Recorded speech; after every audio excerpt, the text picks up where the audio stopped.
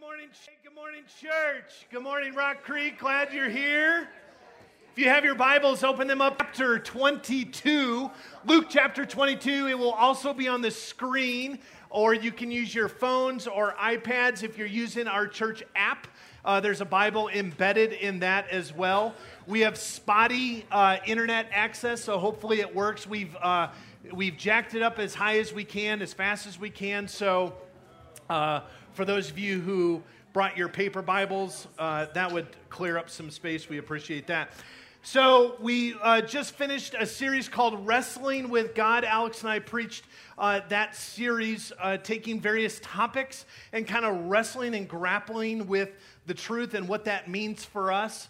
Alex did an incredible job of delivering that. He does an incredible job not only of leading us in worship, but also being able to preach a lot and grow a lot. He's been out of seminary for over a year now, correct?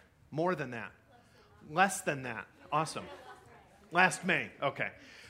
So he is growing before our eyes. We appreciate him beyond belief. I know he doesn't like us talking about him when he's here, so whenever he's not here, we can kind of dote on him a little bit.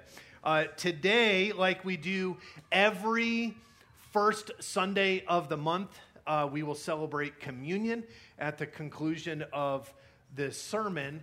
And what we're going to do is we're going to look at communion. So again, if you have your Bibles, it's Luke chapter 22. If you don't have a Bible and you'd like to follow along, there are Bibles in almost every seat in front of you. You can grab one of those as well. We're going to be in Luke 22, verses 14 through 20. Let's read this together. When the hour came, Jesus and his apostles reclined at the table, and he said to them, I have eagerly desired to eat this Passover with you before I suffer.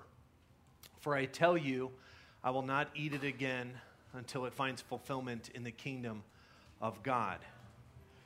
After taking the cup, he gave thanks and said, Take this and divide it among you, for I tell you, I will not drink again until the fruit of the vine, until the kingdom of God comes. And he took the bread and gave thanks and broke it and gave it to them, saying, This is my body given for you. Do this in remembrance of me.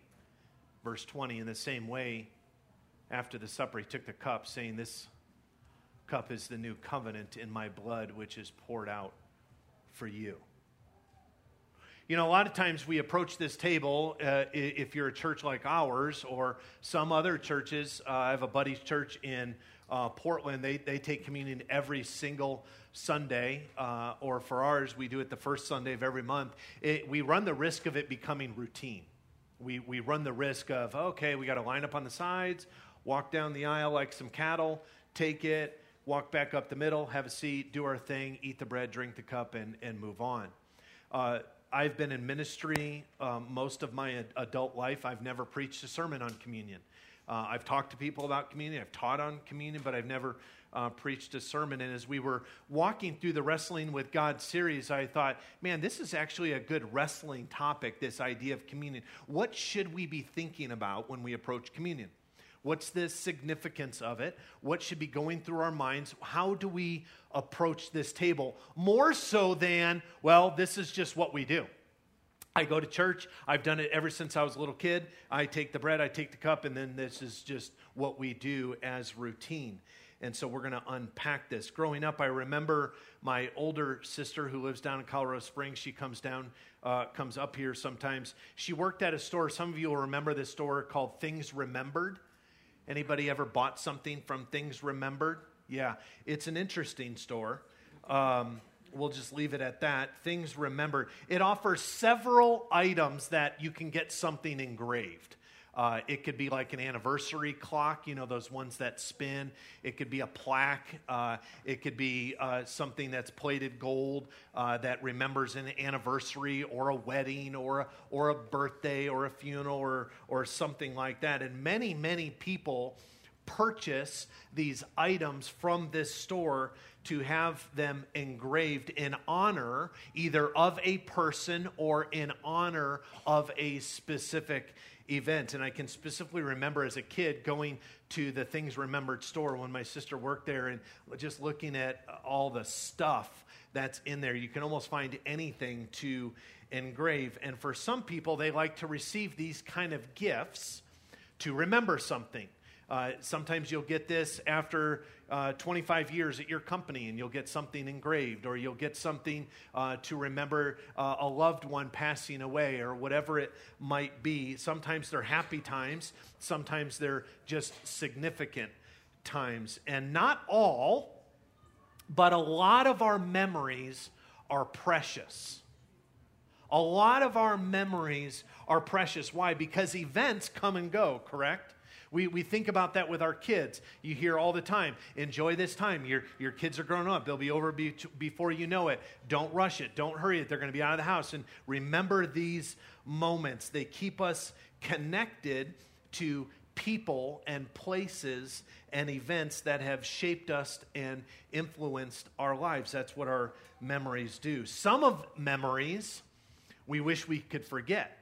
In fact, if we were to go around this room from a student level to all the way up to old adult, we could go and go, man, I wish I could forget this memory. I wish this would be erased from my mind. And yet, good and bad memories shape who we are. We have things that we have in our lives like war monuments, that we wish those wars never existed. And yet they tell a story.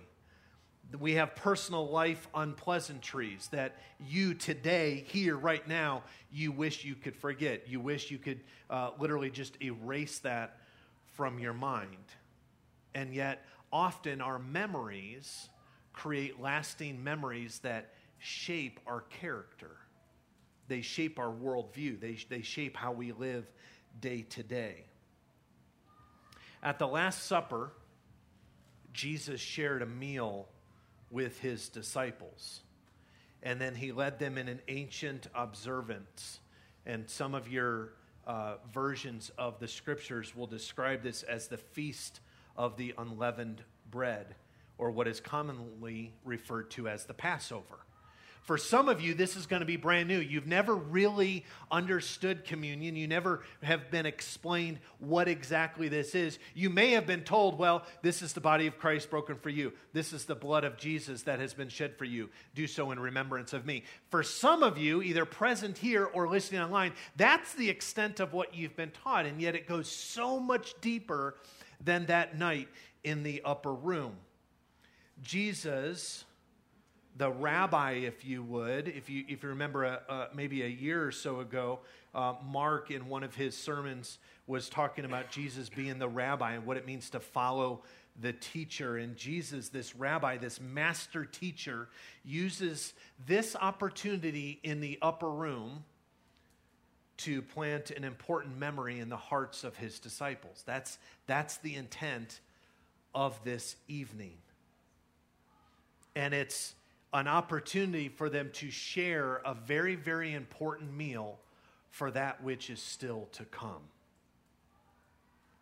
Jesus raises the bread and he takes the cup in thanksgiving, and then he adds a different ritual to the Passover feast. Luke 22 records that Jesus told his disciples to observe the Passover now, not based on the events that happened in Exodus, but there's a fundamental shift. He says, from now on, you do this not because of what was on the doorpost in Exodus, but you do this in remembrance of me.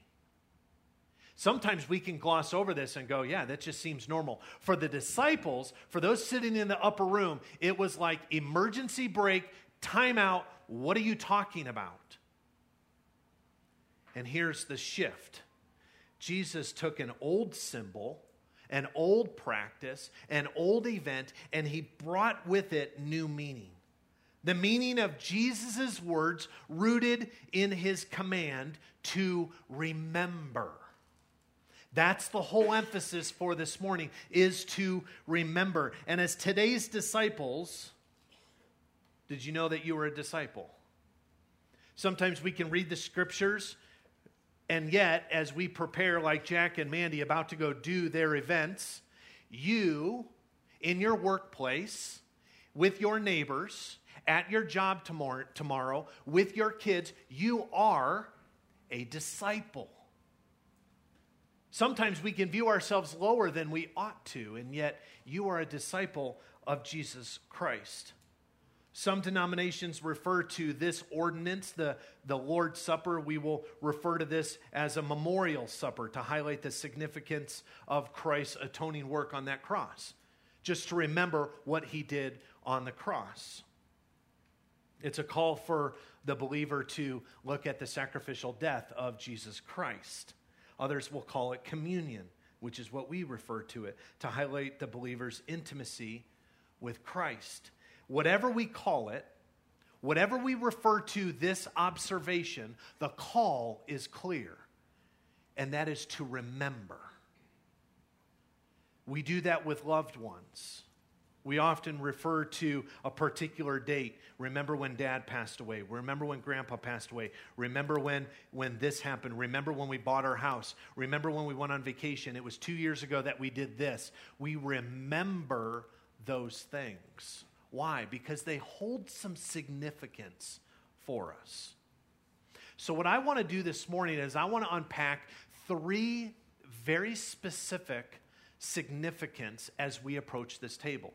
This is for us, for the believer and follower of Christ, every time we take communion. Whether you're here at the church, at Rock Creek Church, or you're on vacation somewhere and you visit a church and they take communion, or you go somewhere else and they partake in communion, you're in your life group and you have communion during one of your studies, this is the significance that should be rolling through our mind on a regular basis. So I want to walk through 3 of these. The first one is we remember the historical significance.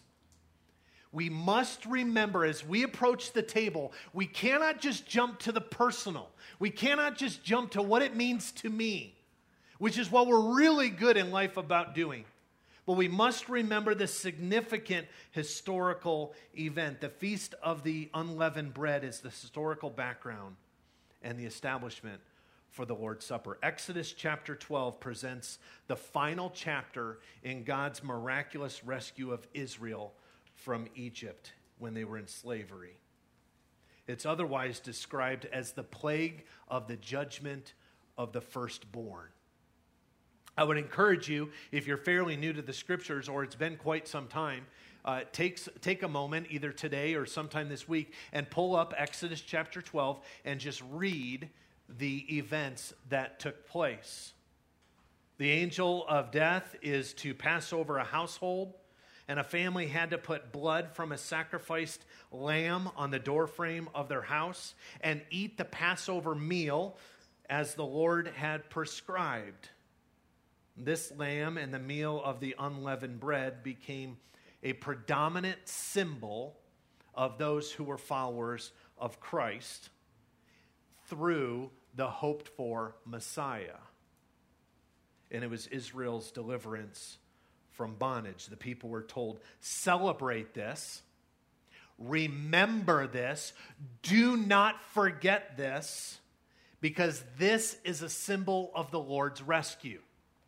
And this would happen on a regular basis to remember this. This is why they would have the Passover meal, to remember this specific historical event. And as Jesus' disciples watched and listened to his words, while they partook of the Passover meal, they would have understood the significance of the historical event.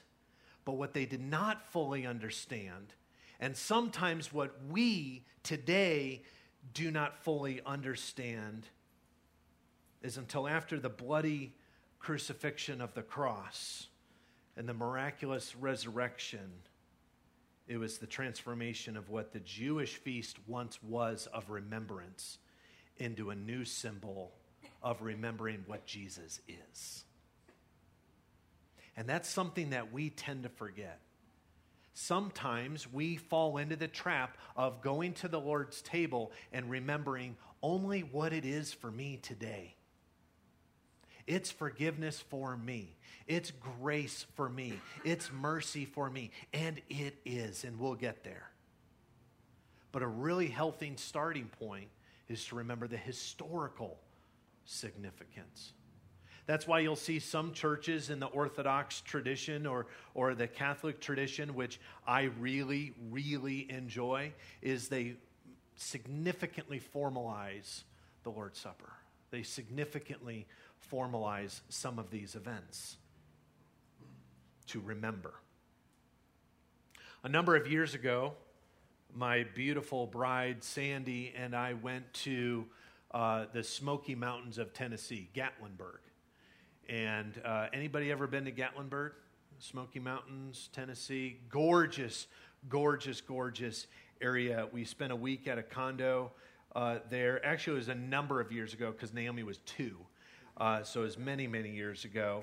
But it was an incredible time of hiking and horseback riding and me losing the cards to Sandy over and over and over, watching movies, going out to dinner. We did all of these different things, but we also visited a number of state and federal protected lands of old homesteads and old farms and old churches and old cathedrals that were used predominantly during the Civil War time. I'm a huge history buff. I love those times. I love the Civil War remembrances. I love reading about it. I love visiting those sites. And we took several tours of some of these sites where we would kind of go off the beaten path and be able to peer into the windows of some of these old homesteads. And a few of the churches were open to the public, and you could go in and you would sit in, some of you, this is a new term, but the pews. Don't ask me why we would call them pews, but they're wooden benches that someone thought were super comfortable, and so you would sit in those, and I would literally walk into some of these church buildings, and I would just sit in a pew, and I would just face forward, and I could close my eyes, and it was almost as if I could go back to those moments during the Civil War and remember what is being preached on, and the community coming together, and probably praying for peace, and praying for those who they lost in the war, and it was like I could go back to those places, and it was unbelievable. Sandy, not so much. She just wanted to hike and go horseback riding. But for me, I just kind of got lost in that moment. And literally an event, a war that took place over 150 years ago, almost 153 years ago, still has significance if you go back to the place to remember. If you go back to the cemetery to remember. If you go back to the restaurant of your first date, to remember. If you drive by your first house, hopefully to forget. Maybe to remember, some of you to forget. But we do this. And though imperfect regarding the Civil War, as we remember, we still enjoy the freedoms secured by that war through the heroic service of our grandparents and ancestors and strangers that fought and died. We remember those things. And I know it was a long time ago. The Bible's old. Jesus is really old. Creation is even older. This book that we study is unbelievable old. But the God who acted in history to deliver his people has also acted in the history today with you to deliver you. In your circumstances, in your life. It's a very personal thing.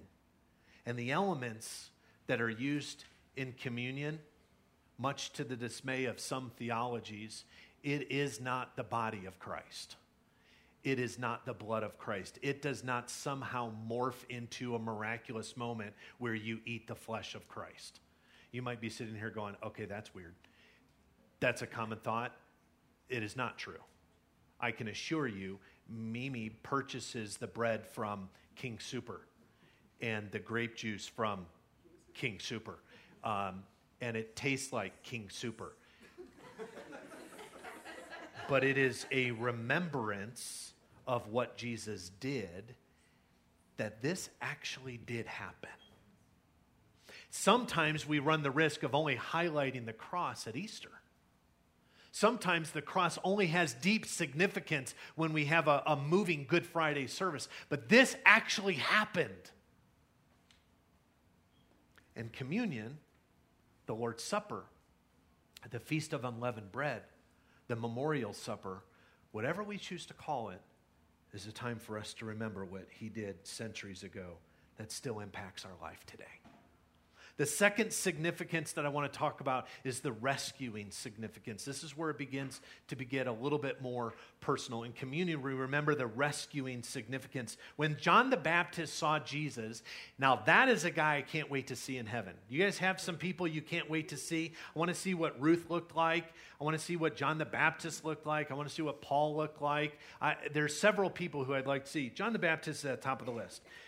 John the Baptist saw Jesus approaching and he cries out, "Look, it's the Lamb of God who takes away the sin of the world. Look, he's there, the Lamb of God." That guy right there is going to take away the sin of the world.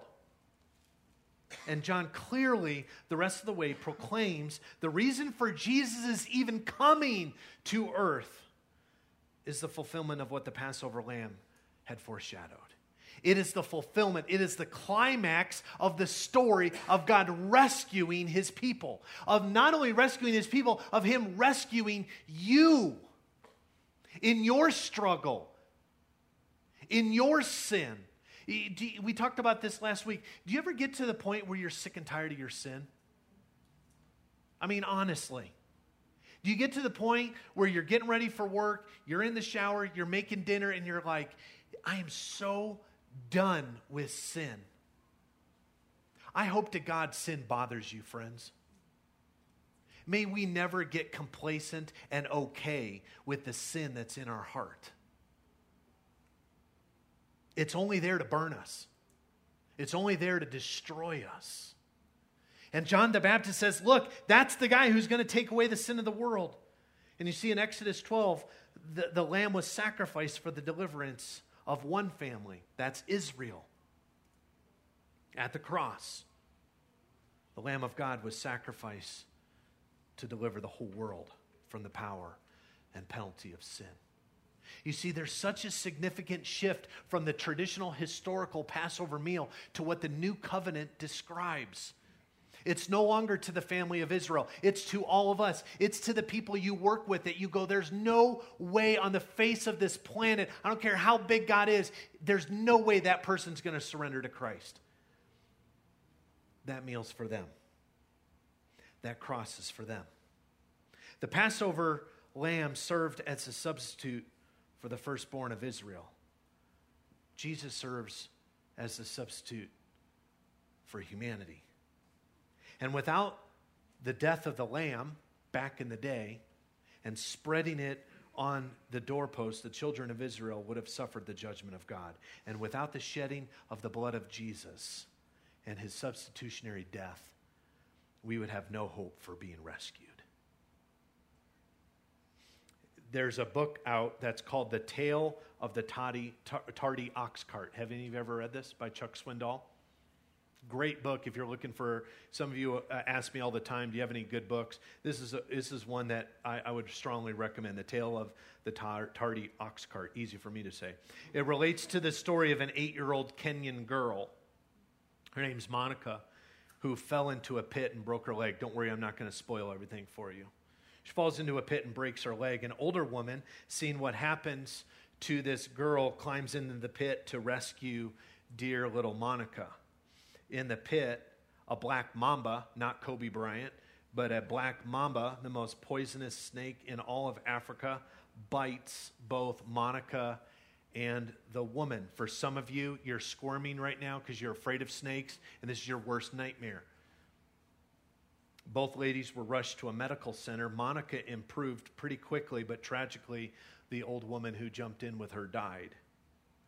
A nurse missionary explained to then 8-year-old Monica that the woman who had jumped in was bitten first, and thus she received all of the mamba's poison. And when the snake bit Monica, it didn't have much poison left at all.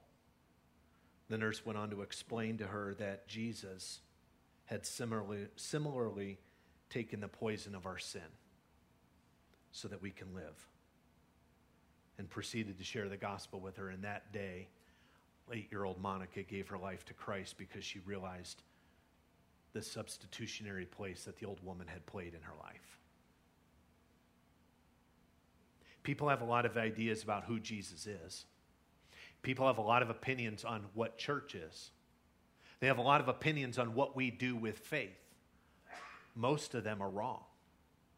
In fact, I would say a lot of Christians' ideas on what the church is and what our faith is can be wrong at times. Why Jesus even came to earth and who he is today for us. Jesus said in Luke chapter 19, verse 10, that he came to seek and to save what was lost. Not just once and for all, but on a regular basis. Friends, we do that. We have weeks where we're just lost. It's a hard week. We're stumbling around. We're looking for direction. We're looking for hope. We're looking for significance, but we're just a little bit lost. Jesus came for that moment. When you're trying to figure out your business, when you're trying to figure out your finances, when you're trying to figure out how to raise kids, when you're trying to figure out what's the best decision for this, Jesus came to help seek and save the lost, to give direction, to give hope for you and me. And when we gather around the Lord's table, again, this is a significance. When we end this sermon and we come to this table, this is one of the significance of what we do. The elements speak to us of the sacrifice of Jesus, his substitution, but also his rescue for our salvation. We remember that. We think about that. We don't ever want to dwell too much on our ability to not deserve that. There's a healthy element of that. There's a healthy element of going, I don't deserve your grace. I don't deserve your forgiveness. I give you every reason to turn around and walk away from me. There's some health to that. But we don't want to camp out there. We want to think that and then receive the gift. You ever give a gift to someone and they're like, oh, no, you shouldn't have. Oh, I don't deserve this. Oh, no, you shouldn't have. And in your mind, you're going, take the stupid gift. I went to the store. I thought about you. I wrapped it. I don't even like wrapping. I gave it to you. Take the gift before I hit you. Sometimes we do that with Jesus. But when we go to the table, we celebrate him rescuing us and loving us. And it's the powerful message of the gospel. And friends, that's why we remember. That's why we tune our mind and our hearts to this table. Last significance, and this is personal. It is the personal significance of what we remember when we approach this table.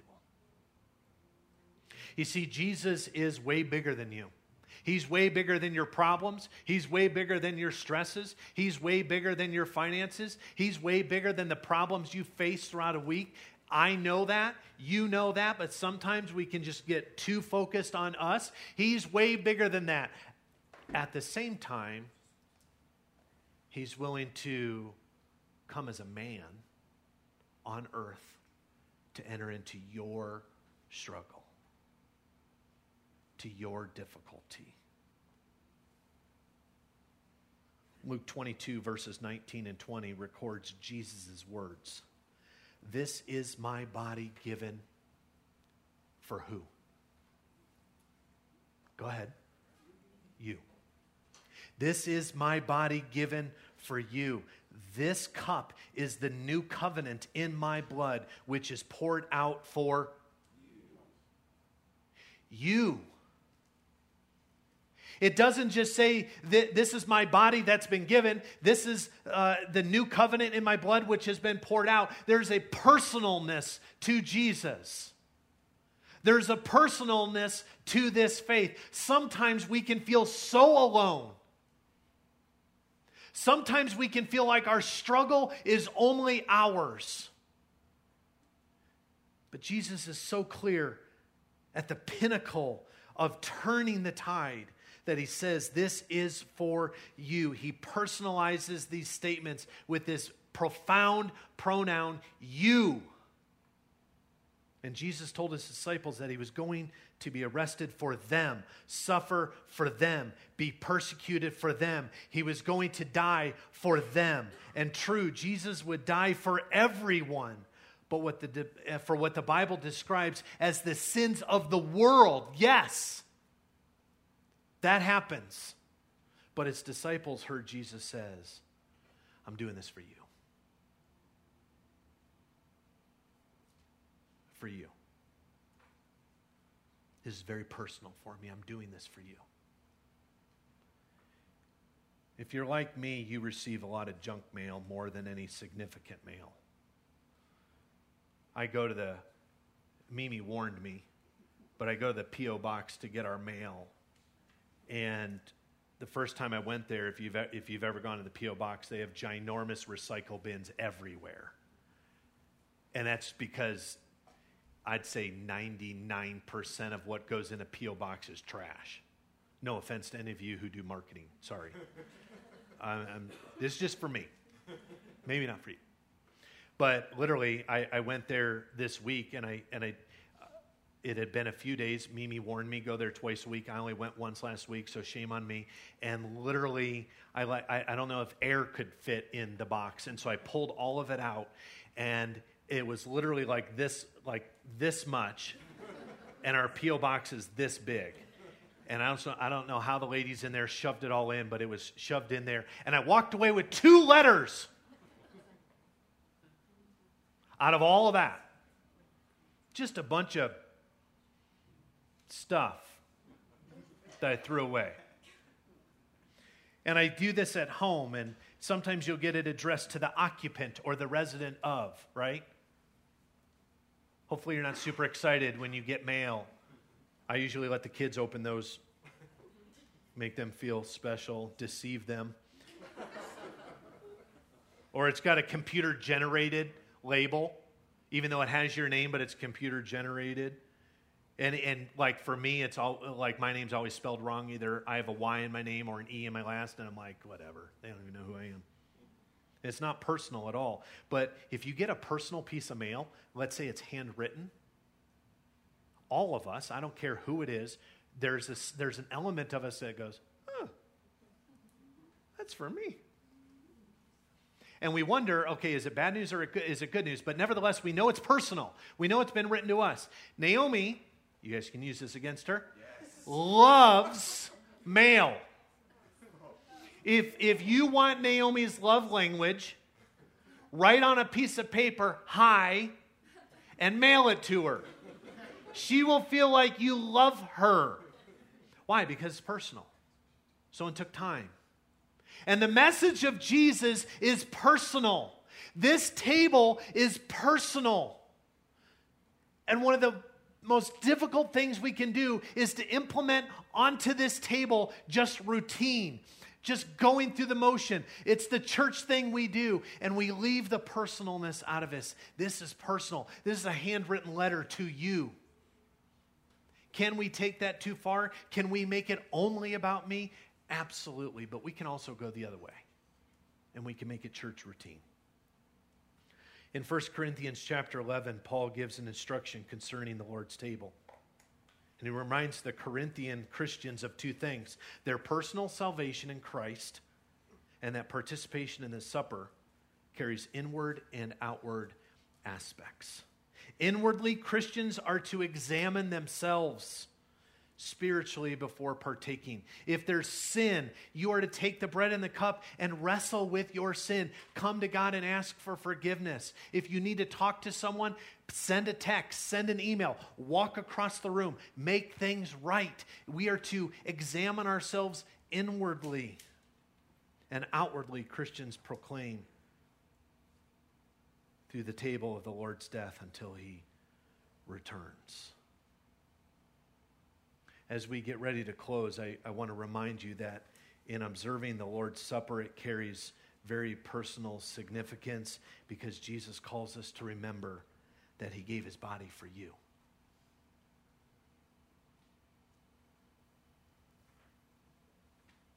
That means he died for you.